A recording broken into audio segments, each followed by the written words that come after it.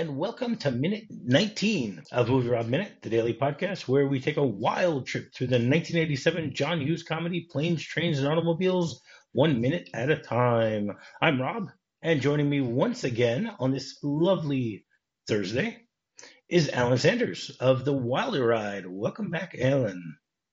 Thanks a lot, buddy. Really appreciate letting me hang out for a few days more. Well, if you behave yourself, you got one more day. So we're good with that. I love it. I can say I made it to the end of the week of one week of Planes, Trains, and Automobiles. Yeah, that's a longer period of time than Del and Neil had to make it through it. A week? Come on. None of them had to deal with a week. No, aren't their adventure, like, isn't it really just across 3 days? Yes. Everything takes place basically in 3 days. Wow. Yep. And it's not even broken up into 30-minute segments. You know, it's not as if you say, okay, we have a 93-minute movie, so each one of these days is going to take up 31 minutes. It doesn't. You know, no, because we're already moving on to we're in the night between the first and second day, which we're going to talk about. All right, so minute 19 begins with Neil taking a look once again at the very small room that they have been given. And it goes all the way till we see Del putting down a pillow on a bed. So as we were talking about yesterday, the two of them reach the motel.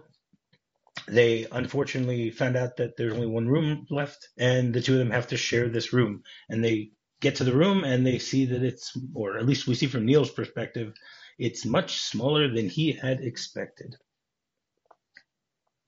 So he's pretty shocked about it. And yesterday at the end, we had him looking around and trying to take it in and trying to figure out, okay, what is he going to do here?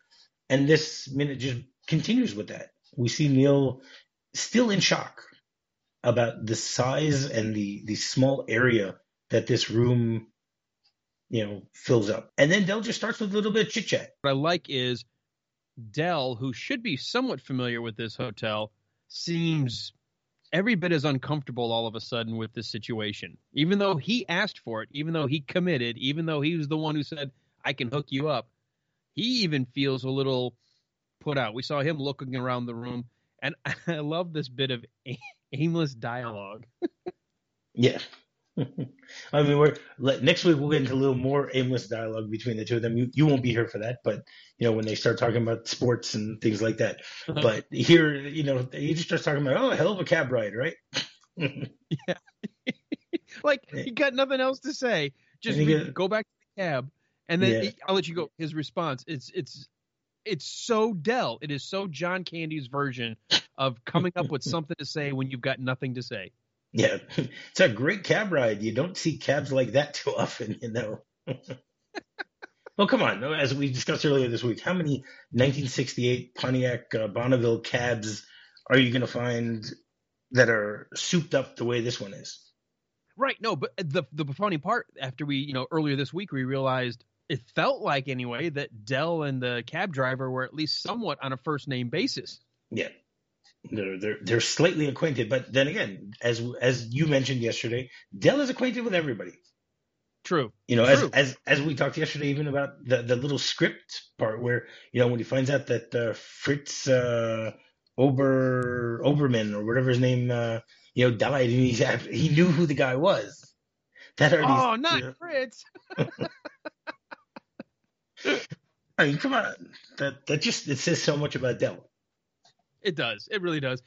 And you're right. It is a crazy cab, but of all the things you could talk about, like, just that's some crazy cab, huh? You don't see many cabs like that, do you? It's just, it's something you say when you're so nervous you don't know what to say, so you just sort of state the obvious. Yeah. Now, and again, if Del already knows Doobie, so he's been in his cab beforehand. So for him to even say that this is going to be this, you don't see cabs like that too often. Del, as far as Del's concerned, every time he's in Wichita, he sees this cab. Right. Yeah. This is my ride. It's my personal Uber driver. Yeah. This is the guy who will charge $150 for a small little trip down the road, as long as someone else is paying. You also, with Steve Martin's character, it's one of those things where were we further along in the misadventures, that's the kind of line you want to just slap the guy. You're just like, shut up. Yeah, exactly. But Neil's a little nicer than that at this point. Right. Well, he's not physically abusive. Right. And he hasn't gotten to that point yet. We've got to still build. We'll get there. Yes. Yeah. Well, I will. You won't. Well, Neil will. I'll be along for the ride watching the other episodes, but exactly. Listening, not watching. Listening. Well, you gave me access to the folder, so I like to kind of look at the minutes ahead of time too. Okay, you can do that too. That's fine. You can keep having access to that folder. No problem. I refresh my memory. I'm like, oh, what are they going to talk about this minute? So I love it. Right.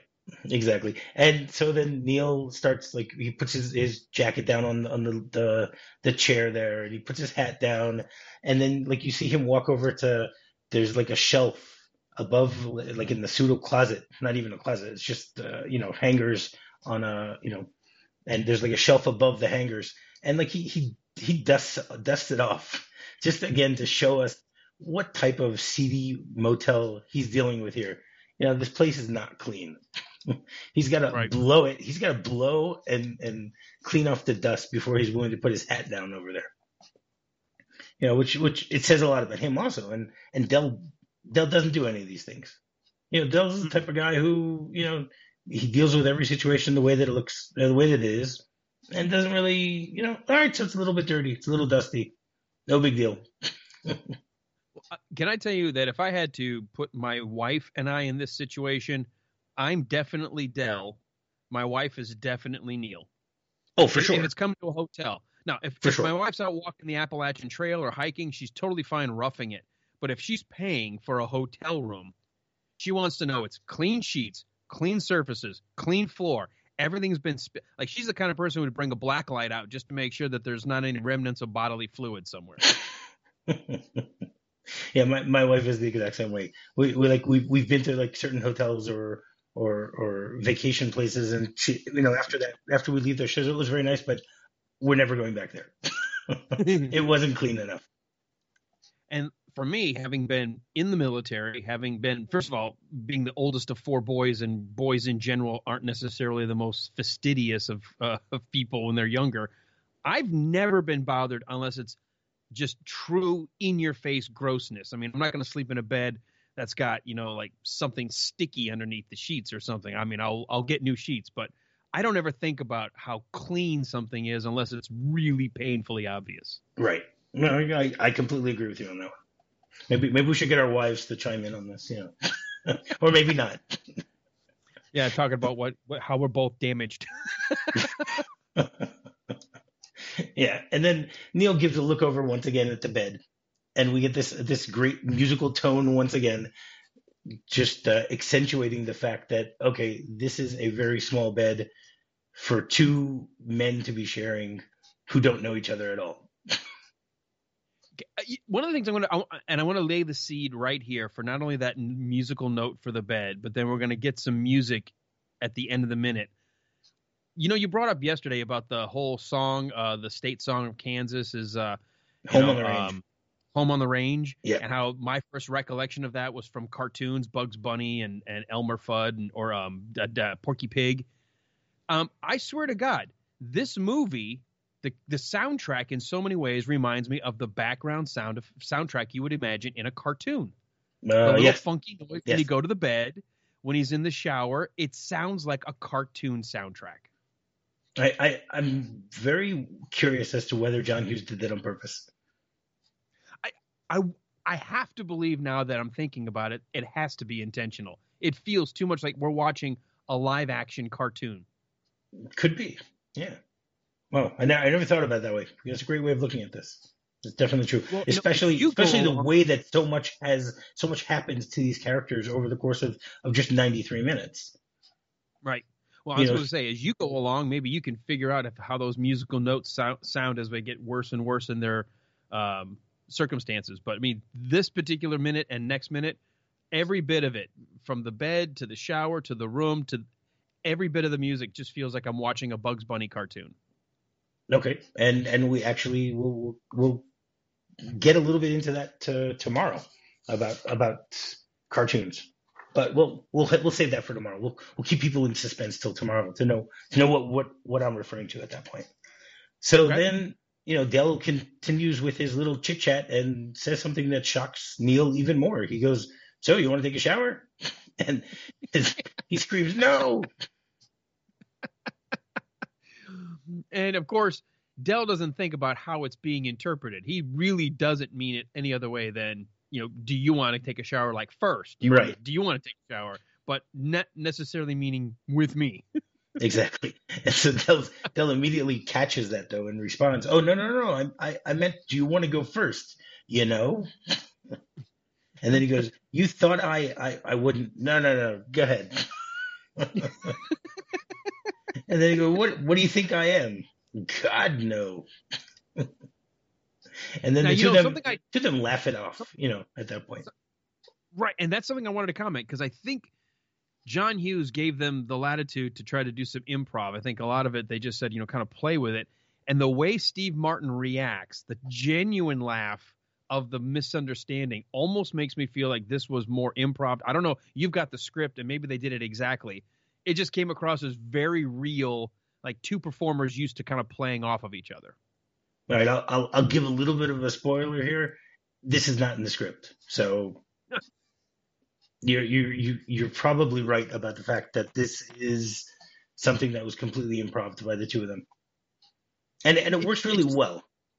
It does. If you look right where Dell kind of gives the thumbs up and a point over to Neil, and he's like, "You thought I meant."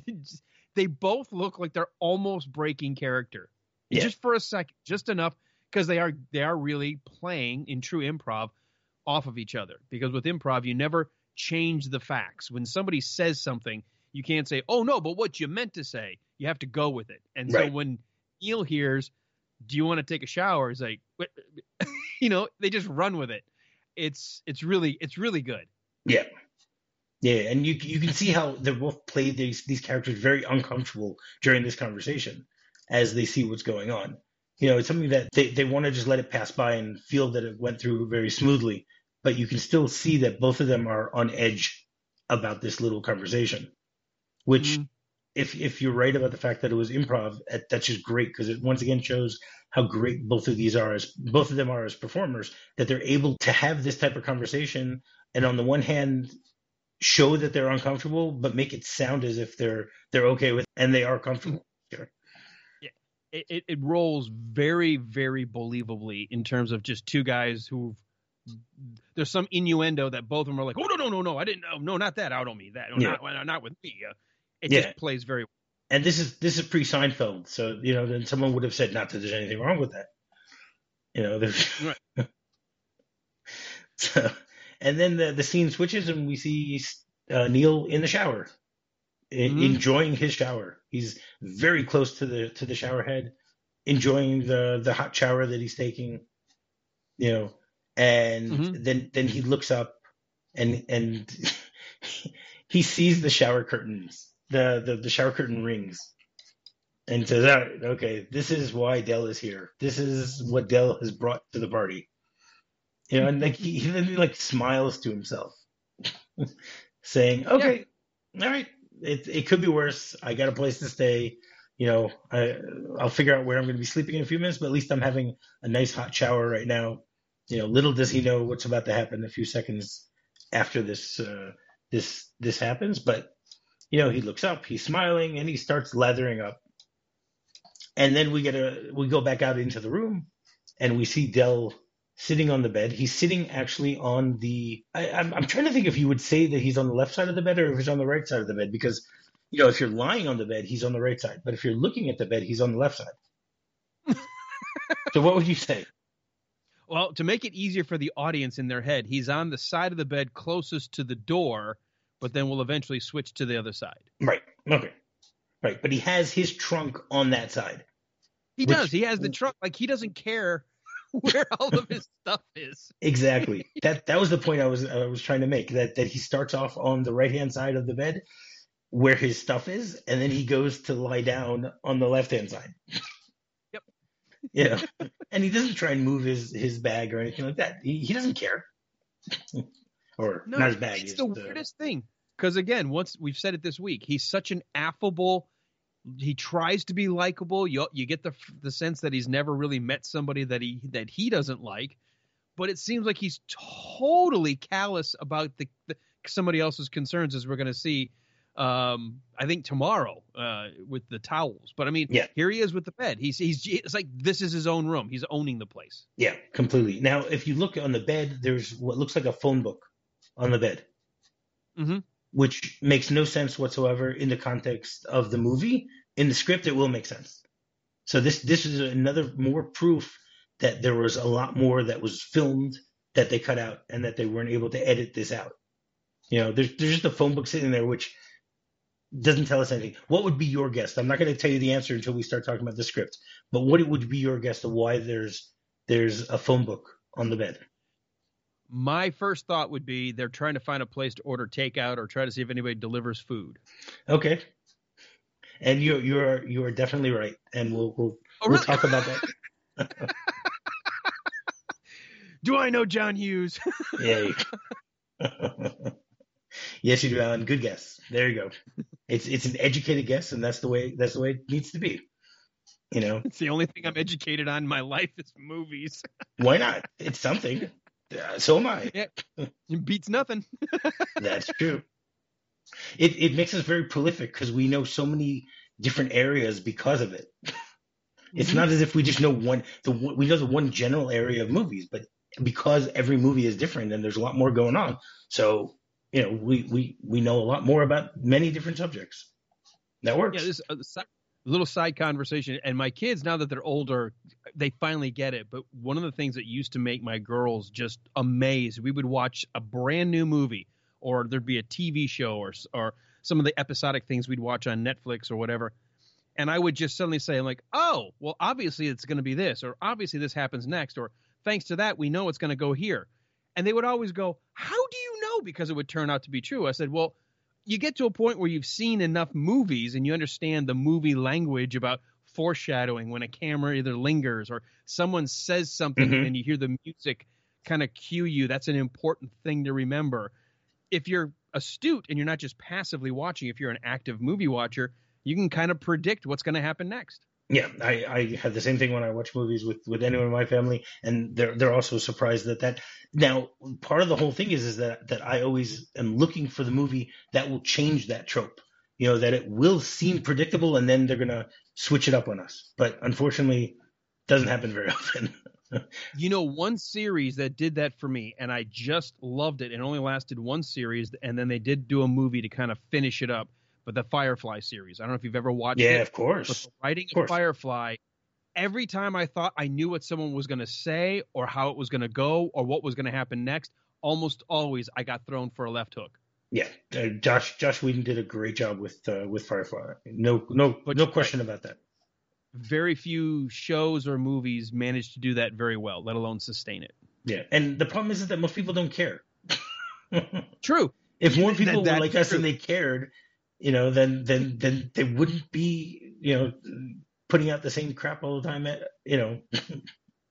They'd give us more shocking stuff, more stuff that changes and doesn't do what you expect. But people like what they like, and just continues that way. So, right. Well, and there is something to say that the reason certain formulas work is because we like those same stories. It's the whole. Like, what bothered me for the longest time is I used to like watching romantic comedies with my wife. Those were fun. But it was always pretty simple. Boy meets girl. Boy does something stupid. Boy loses girl. Boy has to get girl back. The movie ends. Boy gets girl back. Simple formula. We like it. We want to see. We want completely. When they try to change it, then you get angry. You're like, wait a minute. This isn't a romantic comedy anymore. And I don't know what you're doing. That's right. So there is something to be said about archetypes and formulas that we want, so I guess we'll take it with a grain of salt. You don't have to always surprise us just for the sake of surprise. Right. Correct. But you also don't want everything to be completely predictable because, then you're just taking the same situation and you're putting them in a different place. That's all you're doing. It's the same story, whatever. So back to Planes, Trains, and Automobiles. Oh yeah. Oh yeah. There's a movie we're talking about. Okay, Yeah, cool. we should go back to that a little bit. So Dell is sitting on the bed, and he pulls out of the trunk. He pulls a pillow and what looks like a picture frame, and then we get then it quickly jumps back to Neil in the shower. He's lathering up his face, which I don't know about you, but I don't necessarily wash my face that way in the shower. He's quite leisurely doing it. I don't know. Yeah, the scene. I get it for comedy. I've never in my life have had the water just suddenly stop, just like this. Right. Just Okay. That's true. no reason whatsoever. That's true. But I mean, have had it suddenly change temperature, but not stop. yeah, that happens all the time. Now, Because honestly, even if the water pressure drops or somebody's using it somewhere else, it goes a lot lower, or it may trickle, but it doesn't ever just shut off. Like right, this looks like somebody shut it off. yeah, they had a plumbing problem, and just someone they called the plumber, and he just turned off the pipe, Uh-huh. and so it like turns off completely, and we get this like groaning sound, which is another musical tone, which goes back to what you're saying about it does feel like a cartoon, the way that it's like. Well, and even the violins plucking in the background when he's having such a wonderful time in the shower initially feels sort of like that setup in a cartoon where Yeah. it's like idyllic and everything's working, and then all of a sudden when it does it, it's like dun dun, and you get the musical note go with it. I mean, it's very cartoony. Yeah. So, and he's got the soap in his eyes. First of all, he does a great job of acting here because obviously he really does have soap in his eyes, or he has something in his eyes at the time that they're doing this. Maybe they would use something that wouldn't sting or something like that. I don't know, but it really looks like he's got soap in his eyes. Oh yeah, especially when he like opens it the first time and then squints Yeah. and then squints really hard when he realizes, oh, it ran in there. Ah. Exactly. And then I'm trying to think no. of what you could use as in place of soap so that wouldn't sting him. I don't know. I imagine they would have just used soap, and it's such a mild thing anyway that I'm sure as an actor, he's put himself through worse or more uncomfortable things than just some typical bar soaps, because that's what it looks like. Just I don't think they would have gone through any effort to worry about it, because anything else foreign in your eyes would probably sting anyway. Right, that's true. And then, as you said, he says, "Oh, come on." And he shouts out, like, "Can this get any worse?" Is more or less what he's saying. It's like I was just enjoying my shower, and now it just completely stopped. And like the way that he moves around back and forth, it looks like he's sort of praying, or cursing at the same time. That how can this happen to me like this? And as we see him going through this agony, it jumps back into the room, and we see Dell walking around the bed leisurely, throws his pillow on the bed. He's looking at the picture that he's holding. He's you can even see that he's got a cigarette in one of his in his hand. He's taking his time. He's enjoying himself, and then he looks down lovingly at this picture, and then that's when the minute actually ends. So tomorrow we'll get more of an idea as to what is going on there. And I think reiterating what you said, he started off on the one side of the bed, sitting on it. Usually if you're thinking about, well, we're going to share a bed, I'll keep one side pristine for the other person. Now he sat on it. He got his trunk from that side, walks around to this side, puts his personal pillow on this other side now, and he's getting ready to sit on this side. He's not even thinking about the fact the bed's got to be shared right now. Right. I mean, he doesn't seem to care at all. Doesn't bother him. And you can sort of hear the TV a little bit, but you're not really, it's hard to tell exactly what you can hear on the TV. Tomorrow we'll get more of an idea as to what's being said on the TV. But again, he's moved in. Yeah. He's comfortable here. This is, I mean, as we know, this is his lifestyle as a salesman. He's constantly going from place to place, staying in motels along the way. Now, if you look in the back, we saw before that Neil put his hat above, on that shelf near the entrance to the room. But if you look here, you can see that Dell has stuffed his jacket on that same shelf. So I wonder if he's crushed the hat or if he, that we can't tell. But it's just, you can see his jacket is wrapped up in a bowl and put there instead. I mean, like, you'd think that he would have hung it up on a hanger or whatever, but he just wraps it up and sticks it on the shelf. Well, the thing is I don't know if we ever see Steve Martin put his hat on the shelf. He's there. And I will tell you, just a little bit of a continuity thing, and I think we're going to get to a nice setup here. This will be a great transition to what you told me is a bunch of extra stuff that got filmed but didn't make the scene. If you go back to when he's looking at the shelf and dusting it off, there's nothing there. Zero, right? It's completely empty. And then it cuts to a shot of the bed, and then we come back, and if you look, the next shot, now I see that his jacket is already stuffed up on top of the shelf. Yeah, I didn't notice that before. You're right. When they start talking about taking a shower, very good catch, Alan. Thank you for that. You're welcome. My job here is done. There you go. All right, you don't have to even come back tomorrow. You're done. No. I mean, just for today. All right. Anything else you want to say about this minute? No, that's going to do it. All right. So the script. There is so much more in the script in this scene that is not shown in the movie, that was apparently filmed, and it was all completely cut out. I'm going to try and keep it brief because we don't want to go too long, but we'll try. I'll try. So first of all, the script doesn't even have this conversation between the two of them about taking a shower and about the hell of a cab ride and all that stuff. It just starts off immediately with Neil in the shower. Okay. Now, while he's taking a shower, we see Del is already in his pajamas and robe outside. He takes a pillow and a framed photograph out of his trunk, and he looks at the photo fondly. And in the script, it says it's a young woman, friendly and comfy and smiling like a Crest ad. The photo's probably 15 years old. So tomorrow we'll talk about the photo itself because we actually get to see it. But the fact that they mention this in the script, that it's 15 years old, really opens up a lot of information that is not revealed until the end of this movie. So that's amazing that, John Hughes already knew that was where he was going here, which it says a lot about it. And then it says that Del actually kisses the picture and sets it on the nightstand next to the bed. He closes the trunk, slides it against the wall, and then he takes his DOP kit out of the suitcase. Okay, now do you know what a DOP kit is? No. Okay. Hey, you were in the military. You should know what a DOP kit is. Maybe I don't know it by that term. I don't know what a DOP kit is. Okay, so a DOP kit is another name for a toiletry bag. Okay, okay. It's known as a DOP kit.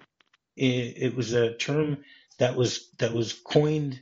It was the idea of a toiletry bag for men was created by a man named Charles Doppelt, whose company designed it in 1926.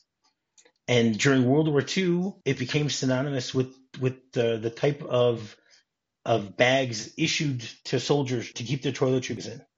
Now, I found so many different names for a toiletry bag. I was just amazed. Okay, it's known as a toiletry bag, a toiletry kit, a ditty bag, a DOP kit, a bathroom kit, a sponge bag, a toilet kit, a toilet article kit, a body hygiene kit, a travel kit, a wash bag, a shaving kit, or a wet pack. Okay. Now, of all of those, beyond the typical toilet bag or toiletry bag, the one that I did remember was a ditty bag. That's what we called it.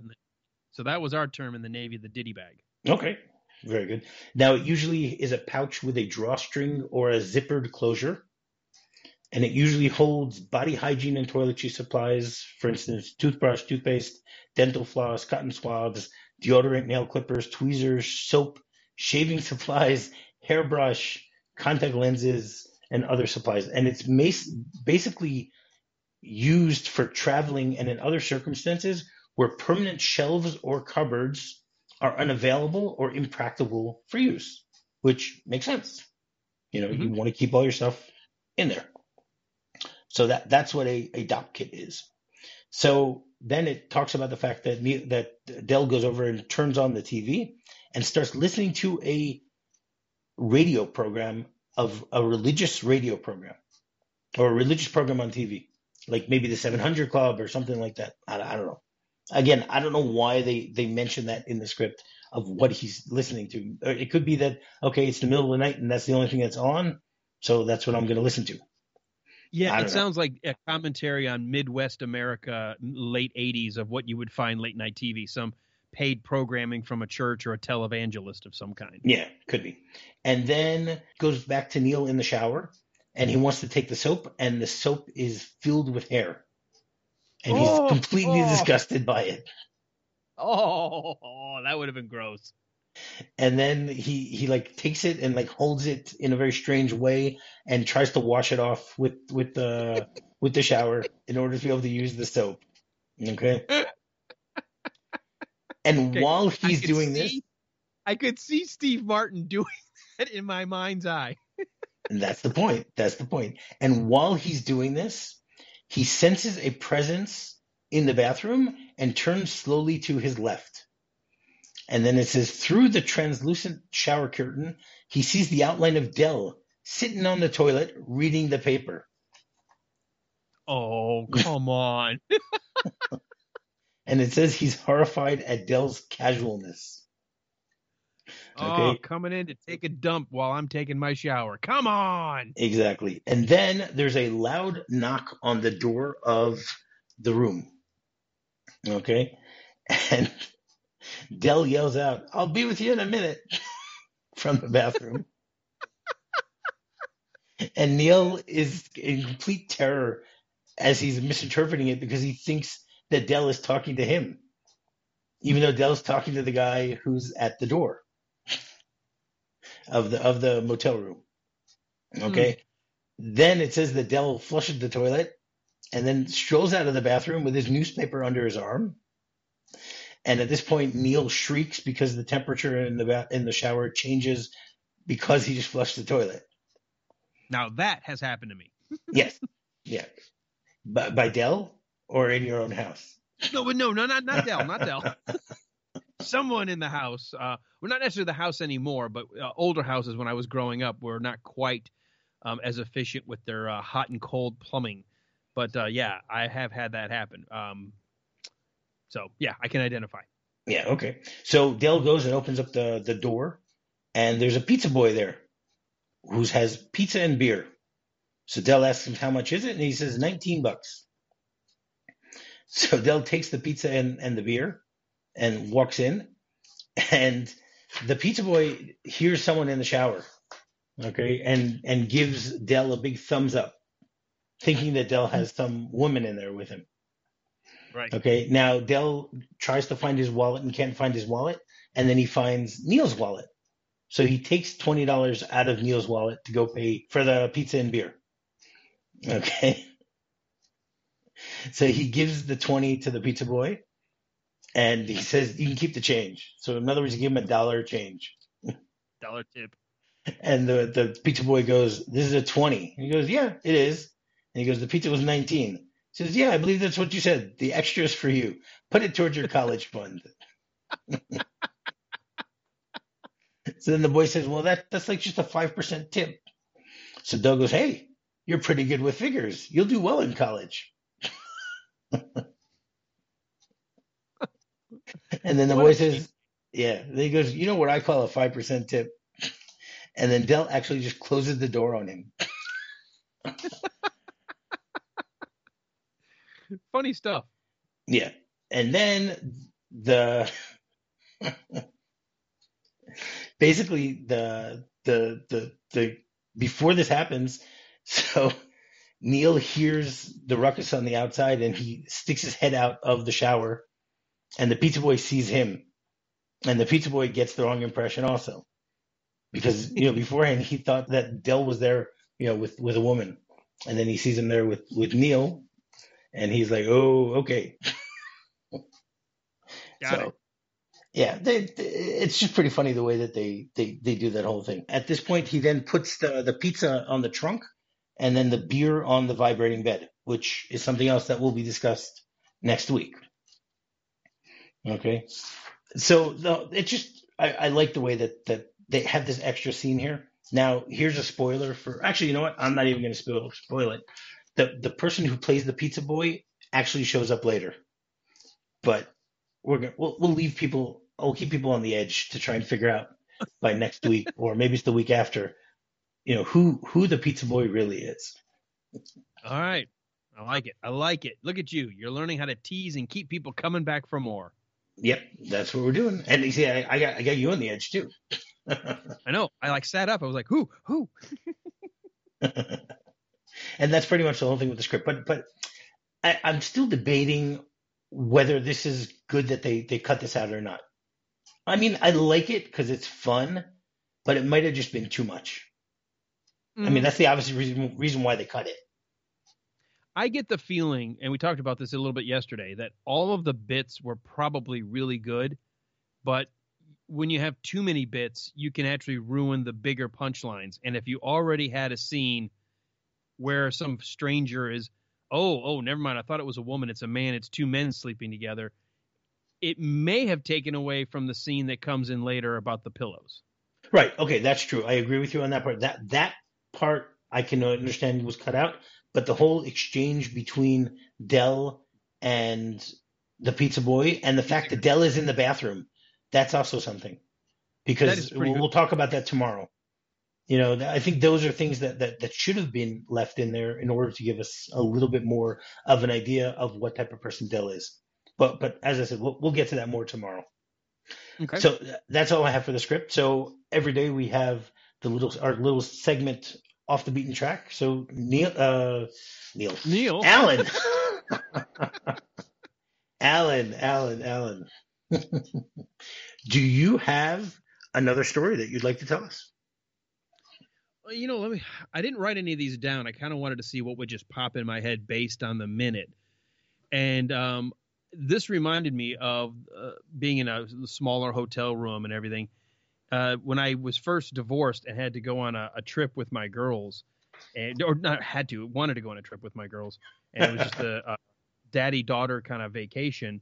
For me, I realized I was getting kind of we weren't planning to live in the hotel. I've never been one of those people who gets why people would spend $200 or $300 a night for a hotel for a town where they're going to go, let's say, sightsee all day long, and they're only going to come back to sleep, get up in the morning, take a shower, and go back and be gone all day. To me, right. I just need a clean bed and a shower. I don't need anything extravagant.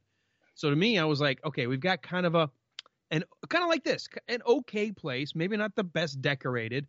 My girls thought it was such a cool adventure, and it just made me realize context is really everything. And little kids probably aren't going to pay attention to how gaudy a decor is, or whether something has old fixtures, or the bed isn't modern.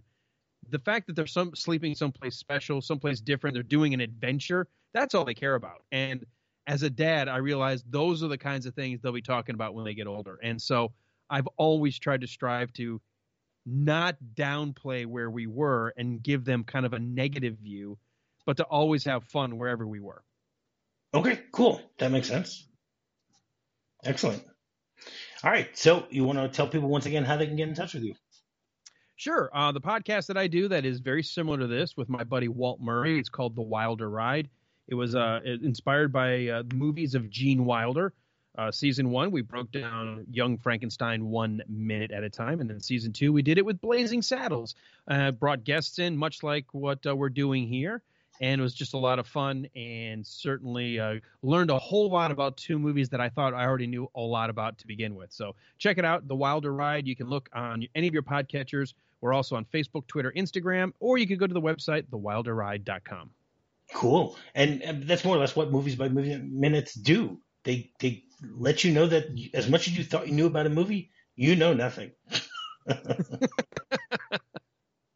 It's great. It's great. Yeah. Well, we did a lot of what you're kind of doing. I love approaching a movie by finding the shooting script or what's supposed to be the final authorized version of the script that they blessed to go shoot the film with.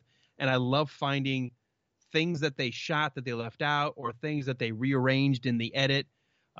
I've always liked that little bit of trivia from behind the scenes. So that's another thing I love about listening to these kind of podcasts. Yeah, for sure. Now, there's one thing you just pointed out, and I forgot to mention this when I was talking before about the script. So it actually also described the pizza, and I didn't do that. So I'll actually now describe the pizza. It says that it's they give a shot of the pizza, and it says the ugliest pizza ever made. Cheese, sausage, olives, green peppers, jalapenos, kraut, bacon, beans, corn, anchovies. And then it says it shows Dell then take a piece of the abomination out of the box. Well, except for about 3 items, I don't know that would be a bad pizza. Well, what's your favorite type of pizza? My favorite is a 3-topping pizza. It's a pepperoni, mushroom, green pepper.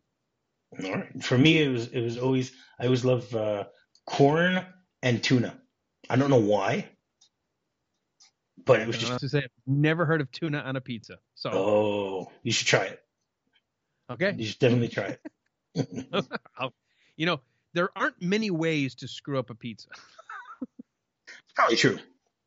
It's probably true. All right. Well, you can rate and review and subscribe on any podcatcher that might be using to listen to the show. And you can find me by just doing a search for MovieRob Minute. You can find me on Facebook, on Twitter, on our website. So, Alan, you feel like you feeling lucky enough to come back tomorrow to finish off this week? I think I've got the intestinal fortitude. Yeah, I can do it. All right. Very good. Well, until tomorrow, you're fucked. You're fucked.